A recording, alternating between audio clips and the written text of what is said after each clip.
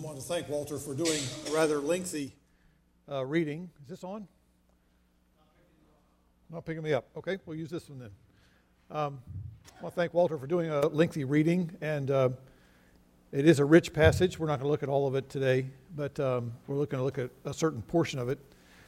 But before I pray, I just want to say again how blessed we are to once again have among us our dear sister in Christ, Ruth Mers, is once again among us, and we're thankful for the years of her faithfulness and praying for me and so many others, and we truly have been blessed to have so many praying for us over the years. Let's pray.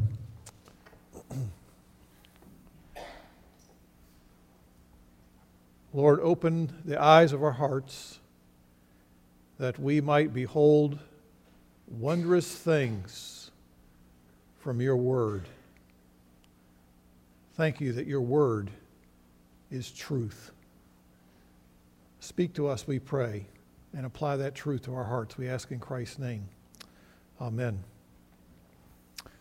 Years ago, Joyce and I lived in the northern Chicagoland area while I was in seminary.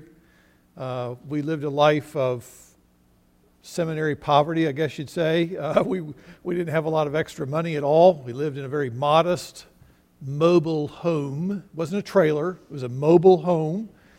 And we were counting our pennies, literally. And my wife entered my name into a radio contest. She mentioned that she had sent a postcard in, so I put your name on it. She did one for herself, but I got a phone call and from the radio station saying that I had won the grand prize. It was an amazing gift. They said included is a 2-night stay at McCormick Plaza Hotel, which is sort of looking over Soldier Field. I don't know where that is in Chicago, but very fancy luxury accommodations. Had an additional suite on that particular place. It had 2 box seats for the White Sox game at the time was Kaminsky Park, and also a ride on a limousine from the hotel to the game and back. So we were thrilled. I mean, here I am. We don't have money to do anything, so this was unbelievable. So we're going to live like kings and queens for 2 days. And so sure enough, we were amazed to win something that we didn't have to pre-qualify for. We didn't have to pay any kind of fees, and we certainly didn't have to sit through any kind of presentation for 2 hours, to try to sell you something. So this radio station just gave us these things freely, without cost, without unearned, undeserved. They just said, here, this is yours. So we show up at this hotel, sort of comical. Here we are with a 1969 Plymouth Valiant, this car that's quite old, and there's fancy, Cadillacs and limos outside this fancy hotel. So we go in there, and they free of charge. We check in. Free of charge, the limo shows up, takes us to the game, and we get to the ballpark, and in the throng of the crowd there, we made our way to the gate we're supposed to go to. We explain who we are, and we're here with our free tickets, and the guy goes, I don't know what you're talking about. We have no tickets for you. So we're trying to think, now what do we do? So anyway, as a long story, we waited out for a while, kept pleading with them, kept explaining, there's nothing we can do about it. This is what we were told. So the guy said, look, just go in. Go find a place to sit and enjoy the game. So we go in, and we're in the park. And at that point, we're pretty much trying to avoid the ushers, because the ushers are always saying, let me see your tickets. Like we're going to find your seat, or just sort of meandering around. We ended up left field somewhere way up high. That's okay. We were graciously given these free accommodations, this luxury ride, and supposedly we got in the game for free. But once we're in the stadium, we were on our own. We were fending for ourselves. If we wanted anything to eat, I had to figure that out because I didn't bring a lot of money with me. As I said, we were pitching pennies. We didn't have a lot of money. And so we had to rely on our own efforts, our own resources at that point. Now, I say this as an introduction to get us to think, I think sometimes we as Christians and in the Christian life, we are very much aware of the fact that as we enter into the Christian life, we do so on the basis of grace. We do so knowing that we don't deserve anything from God but his judgment and condemnation. And God bestows the favor on undeserving sinners who cannot earn in any way any kind of acceptance before him on our own. And God lavishes on repentant sinners, according to Ephesians 1. He doesn't just dole it out a little bit. He lavishes grace upon us in all sorts of privileges that we don't deserve and various privileges that we could never earn through regeneration, adoption, justification, redemption, all those great things. And everyone who believes in Christ is restored. They are forgiven. They are given a new status as a child of God on the basis of grace, undeserved favor. But some of us who have taken that response of repentance and faith, and we've understood and grasped a little bit of the amazingness of grace, we obviously understand that salvation, we are saved by grace through faith, that not of ourselves, is a gift of God, not of works. There's no boasting involved here at all. We understand that. But we also have a tendency, it seems to me, to shift into the mode of self-reliant living. By that I mean, we understand and praise God for his grace to bring us into the family of God. But then we find ourselves relying on our own ingenuity, relying on our own somehow to live out the Christian life.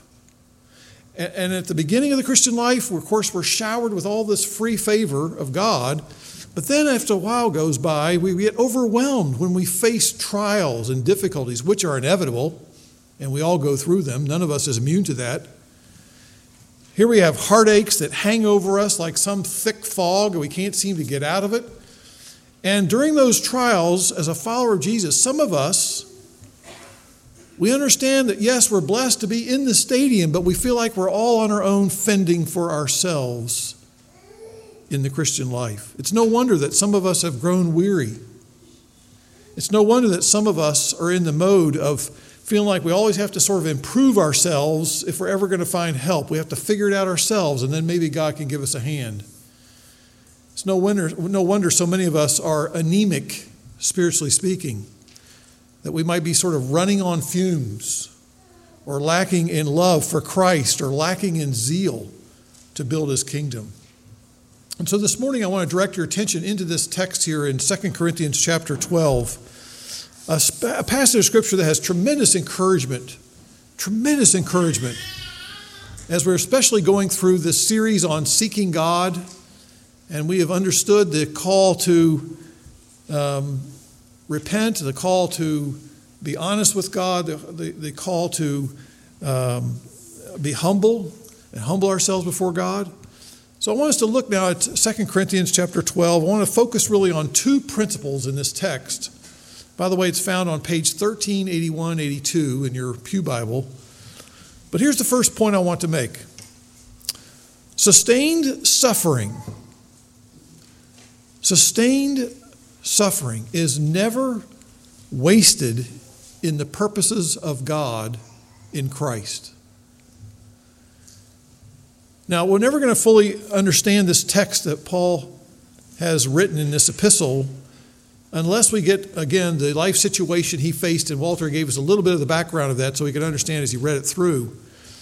But this passage was written about 20-some years, 22, 23 years, they estimate, after Paul had come to faith in Christ. A dramatic, complete turnaround for this guy, Saul the Pharisee. And now he is a mature, committed follower of Jesus Christ. He is a person who has indeed been following Christ for a number of years. He is highly effective now in his missionary ministry, which he's been conducting for the last 10 years. He's been on the run, going here and going there. And he's been planting churches rather effectively as a missionary of the gospel. And he was, at the time he wrote this letter, with all of the great things that he's accomplished as a missionary church planter, he is in deep pain. Deep pain. Chapter 12 of 2 Corinthians you know that Paul was actually in torment. The members of this Corinthian church, among whom he had labored now, he had invested his life into these people for 2 years. He had spent so much time teaching them and sharing Christ with them and helping them and speaking into all the kinds of issues and challenges they were facing in that particular church and community. And now they had chosen, after all those years of investing in them, they have chosen to reject him. They have pushed him aside and embraced these false apostles who have come onto the scene with all their big showy extravagance. And they've said, nah, Paul, we don't think you're meeting up to the standards of what a true apostle should be like. And here they are giving their devotion and their loyalty to a bunch of false prophets, go around bragging about how large of amount of money that they demand for ministering their quote-unquote ministries, and how they have all these great qualifications about, having great speaking abilities and whatever. And here is Paul. In the midst of this situation, his integrity is being questioned. They think that all of his motives to do his ministry have all been now turned upside down. They think he's there just for the money. And he's been falsely accused. His credentials are being ignored. His pain was so severe that Paul says, I'm going to describe the pain I'm in as if I had a tent stake that's been pounded into my side. Sometimes we think of thorns as something on a rose bush. That's a very inaccurate kind of understanding. The term here is a stake. He is in deep pain. I'm sorry about all the popping. But in the midst of this agonizing, heart-wrenching suffering, Paul was absolutely confident that God had a purpose for this trial. And one reason God allowed this in Paul's life, verse 7, very clearly, the one reason God made very clear to him was that this suffering, this difficulty in your life is here for the purpose of to keep you from exalting yourself. Now, as we've worked through our material here in the Seeking Him series, we know that one of the things we've been reminded of is that we all have in our hearts various forms of pride. It lingers there. It infects us in so many different areas of our life. Sometimes we're not even aware it's there. And this passage is reminding this, that all of us struggle in different ways with this pride of self-sufficiency. We like to be able to cope with things on our own. And rather than relying on God moment by moment and day after day, we enjoy our autonomy. We enjoy our independence from God. And it's through the strong winds of trials and troubles. They are meant to push us toward God in relying on Him, and instead of it relying on ourselves. And we see this as a pattern that God has worked again and again in people's lives. It's not something He just does once or twice. It's something that's repeatedly done. For example, I would encourage you to turn in your Bibles to Deuteronomy chapter 8. You can keep your finger there, 2 Corinthians 12. Deuteronomy chapter 8. That's the 5th book of the Old Testament, 8th chapter. Here we see God allowed a number of severe trials for the children of Israel during their 40 years of wandering in the wilderness. And this is at the conclusion of those 40 years of wandering. And God's going to give them a little bit of an explanation as to how do we make sense of all these difficulties we've lived through. It's been tremendously difficult. And this is what He says in verses 2 and 3 of Deuteronomy chapter 8. This is God's interpreting all of those troubles and trials. We read, "Remember how the Lord your God led you all the way in the desert these 40 years, to humble you and to test you in order to know what was in your heart, whether or not you would keep His commands. He humbled you. He humbled you, causing you to hunger, and then feeding you with manna, which neither you nor your fathers had known, to teach you that man does not live by bread alone, but on every word that comes from the mouth of God." So what God says here is that I have repeatedly brought you to the end of yourselves in order to teach you to be utterly dependent upon me. So what does that have to do with you and me? Well, it seems to me that when we have financial shortages, let's say, or if we have a shortage of willpower when facing a temptation, when we have a shortage of courage in dealing with an intimidating person or intimidating situation that we face, is it not likely that God is reminding us of how dependent we are on Him? And the suffering that you are enduring this morning, and I don't know what that suffering may look like. Maybe it's a suffering that is mostly oriented toward things that are externally situated in your life. Maybe it's the fact that you have pressures at work that are really putting a strain on you. Maybe it's because you have a problem in your marriage and there's the people in your family, there's some really challenging difficulties you're facing there. Maybe it's some kind of legal proceeding. Who knows what kind of situation you're facing that has to do with something outside of you. That's a whole set of issues and troubles and trials. But there's also the suffering you might be facing is more like an internal trial and trouble. Maybe you're seeing that in your life there's this recurring sin pattern. It seems to just follow you around like a shadow on a sunny day.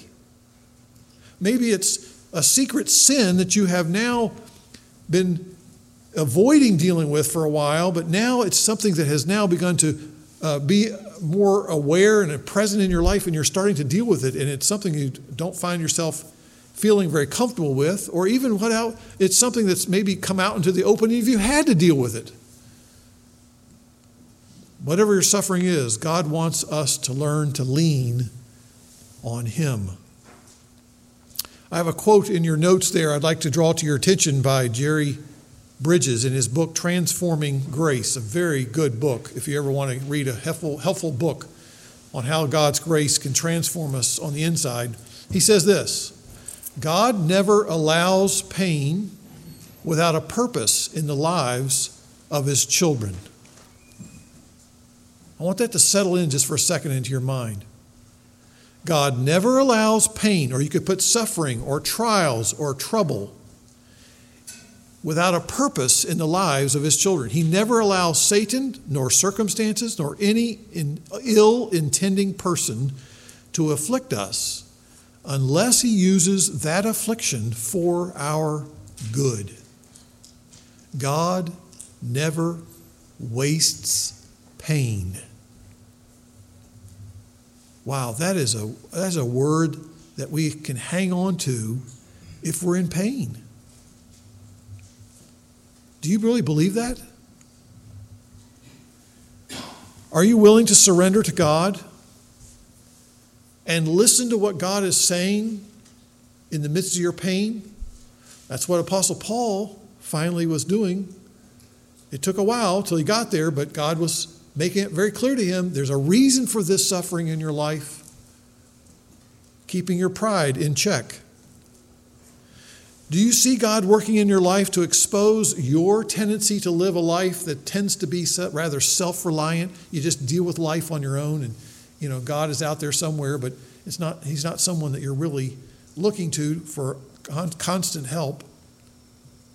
Are you seeing more and more just how much you need help because of this trouble that you're in? We need His help every day. Well, that's the first point, is to realize there's a purpose that God has for ongoing suffering. I'd like to look at verses 8 and 9 now in 2 Corinthians 12 and consider the second principle here in this text that we're going to think about this morning. Concerning this awful form of suffering, I entreated the Lord 3 times that it might depart from me. And Jesus has said to me, my grace is sufficient for you, for power is perfected in weakness.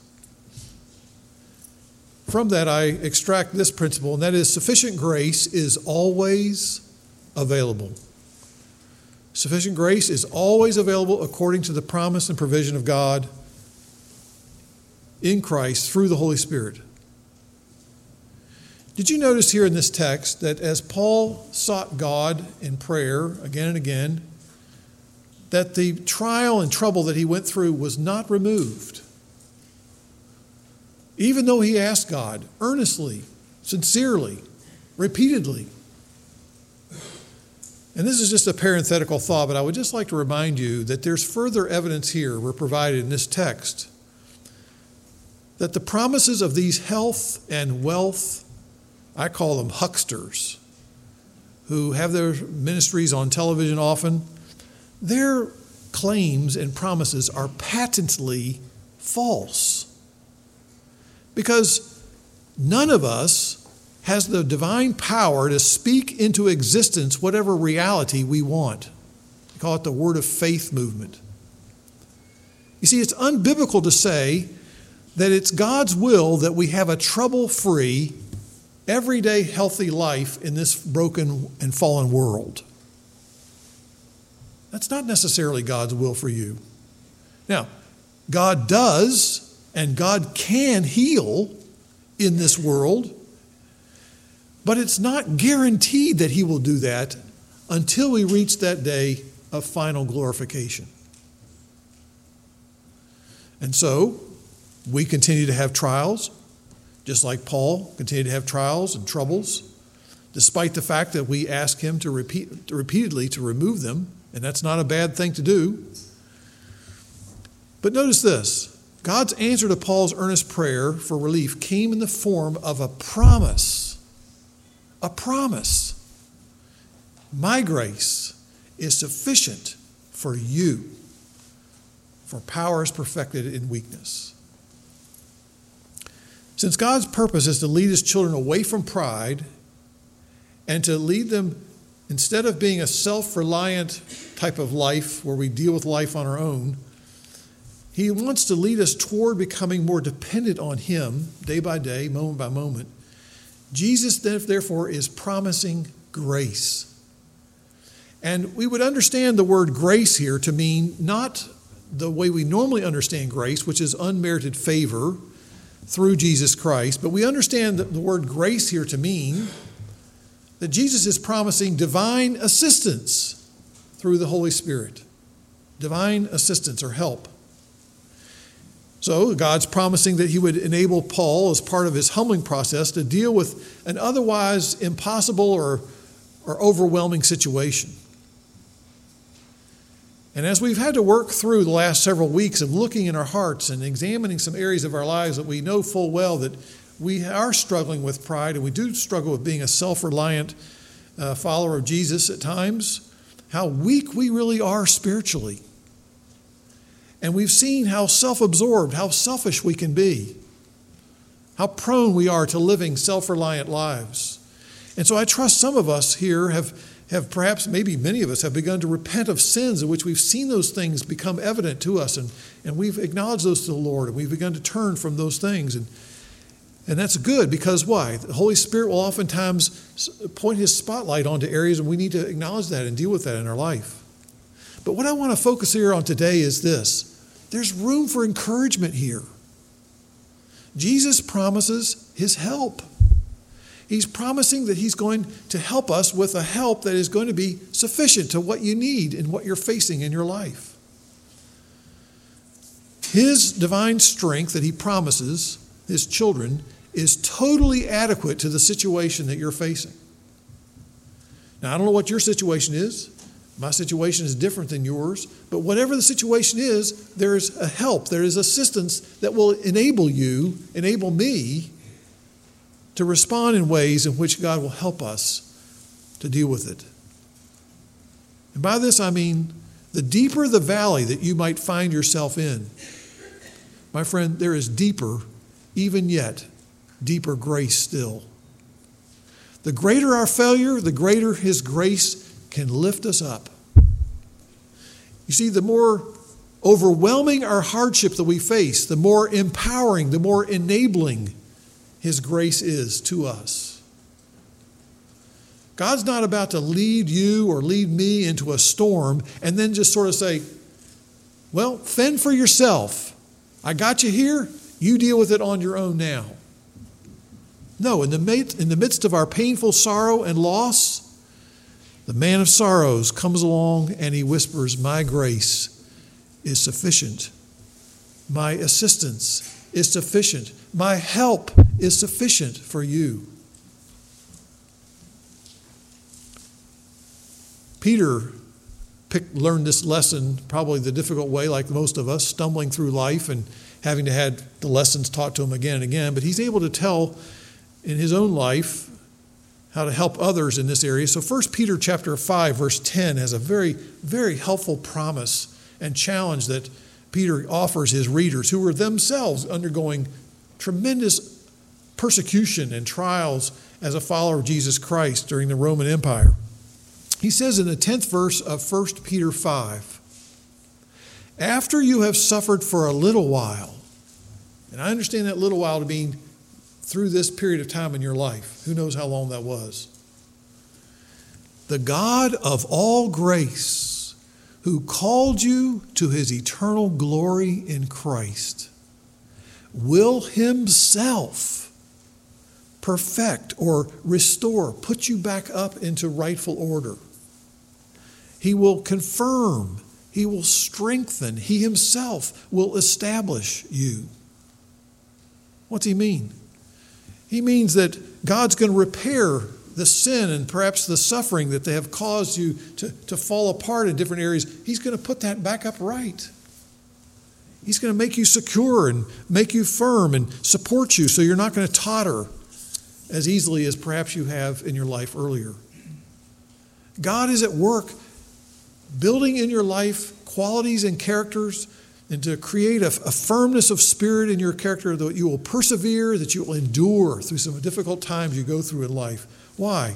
Reminding you again and again, I'm going to give you the grace. I'm going to help you. I'm going to give you the assistance you need to get through this. Are you weak? God will strengthen you. Are you in need of hope, humility, deeper trust? My grace is sufficient for you. It is Philip Hughes, the commentator, wrote this: every believer must learn that human weakness and divine grace go hand in hand together. The more aware you are of your weaknesses, my friend, the more confident you ought to be in the sufficiency of God's help and assistance and grace in Christ. Now, I just want to add one other clarification here regarding God's help and assistance. His divine assistance is given as needed. As needed. Now, perhaps you're like us. In our house, we have a closet that is designated as a pantry. And in that pantry is all kinds of items that we've stored, all sorts of non-perishable food items, all sorts of soups and cans and all this stuff, paper towels also. We have pasta and, everything in there that just, you can imagine, because you go to Costco, you get 5 of things, and so there's multiple ones we have stored until we have need of it. And so we stock up. It's nice to have them every so often. We don't stock up like we used to when we had all these people eating us out of home and house who no longer live with us. But it's nice to have them on hand. But I would just remind you that God's assistance doesn't work like that. There's no way you can stock up on God's grace. His assistance and grace and help is provided as we need it, which means it's moment by moment. If you turn in your hymnal, there's a hymn number, page 370, called Day by Day. I don't know if you're familiar with that hymn, but wow, this author really understood this principle, where the author who wrote it said, day by day and with each passing moment, strength I find to meet my trials right here today. Trusting in my Father's wise bestowment, I have no cause to worry or for fear. He whose heart is kind beyond all measure gives unto each day what he deems best. Lovingly, it's part of pain and pleasure, mingling toil with peace and rest. That's what God does, is he combines difficulties with his grace. Those things are part of the give and take that goes on in the walk with Christ. I won't read the rest of those stanzas, but it's very helpful to meditate on that in the week ahead. I think the same principle is taught in the idea of the children of Israel, going back to what they had to endure again. The whole idea of manna, somehow the tiny little flakes that could be gathered at the beginning of a day, and they would put these together and make bread out of them and have manna cakes and manna bread and manna whatever you can make out of it. I'm sure that it was the same thing they had many times. But they were told to collect it for the day, except on a Friday. Then you were supposed to collect it for the Sabbath.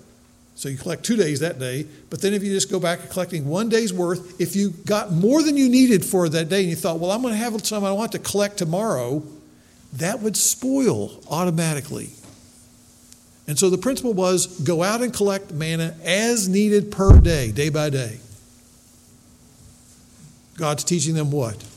To learn to live in day-to-day reliance upon God. Don't try to rely on yesterday's grace for today. And don't try to rely on today's grace for tomorrow. But it's day by day, looking to God for his help, his assistance, his grace. Now I want to push this a little bit further and bring it down to some practical level of how do we do that. And that is, we need to be careful not to think of this as just some kind of passive attitude that we take in which we say, okay, well, God's promised to help me, so I don't need to do too much. It's just going to happen. But notice, if you will, a verse that's, I think, quite interesting. 2 Timothy chapter 2, verse 1. 2 Timothy chapter 2, verse 1. Paul is instructing Timothy at the end of his life. Paul's about ready to die. He's been speaking into Timothy's life now for a number of years. Timothy is the pastor of the church in Ephesus. And Timothy has some struggles. He is struggling with the weakness that comes with fear that led him to be rather timid. And he would not oftentimes speak up when he should have spoken up. And he would back away from Paul and others who perhaps were starting to be persecuted. And he would sort of say, well, I don't know if I'm going to hang out with them as much. And so Paul had to speak into his life, and he says this, Timothy, be strong in the grace that is in Christ Jesus. Be strong in the grace that is in Christ Jesus. In other words, God's grace must be appropriated. Appropriated. As I said, Timothy has all of these fears inside of him that sort of held him back from doing what he should have been doing at times. And Paul says, listen, be strong in the grace that's in Christ. In other words, let me urge you to endure the various trials and the difficulties that you need to face to gain strength by the help of God, particularly through gaining strength by looking to God in prayer. Because interestingly enough, Hebrews talks about praying essentially is going to the throne of grace, that we might find grace and mercy in time of need. So if you're struggling and you understand, you feel like, oh, I feel weak here, Lord. I am really weak. Pray. Go to the throne of grace. Ask God and keep asking God. That is a constant position that we should assume, is that we need to keep asking God to give us mercy. Give us grace, Lord, in the situation I'm facing right here today, right now. And prayerfulness is the practical way in which we can express our humble reliance upon God in any and every situation of life. Now, I'm not talking about long extended prayers if you're in the middle of some situation at work or at school, or the baby's crying and you got to deal with something. You offer up very quick SOS prayers. Lord, help me. Give me grace. I would suggest another way, in addition to lifting up our concerns, our heartaches, our sorrows, our fears, our regrets, our struggles to the throne of grace, is to also remember that we are reminded of God's enabling grace the more we listen to him speak to us his promises. reminding us of Christ, reminding us of what he has given us assurance in the Word of God, that he says, listen, I am not going to abandon you. I'm going to help you. I'm going to strengthen you. I'm going to uphold you, which is one of my favorite verses from Isaiah 41:10. I say that often, very often in my head to myself whenever I cannot sleep and I'm getting stressed. The point is that there is grace promised, but we must take steps to be reminded of that grace and then to take that grace to heart and to act on it in a sense of turning to God in prayer and reading the Word and listening carefully to what God says to us about his limitless resources in the midst of our weakness. Let's pray.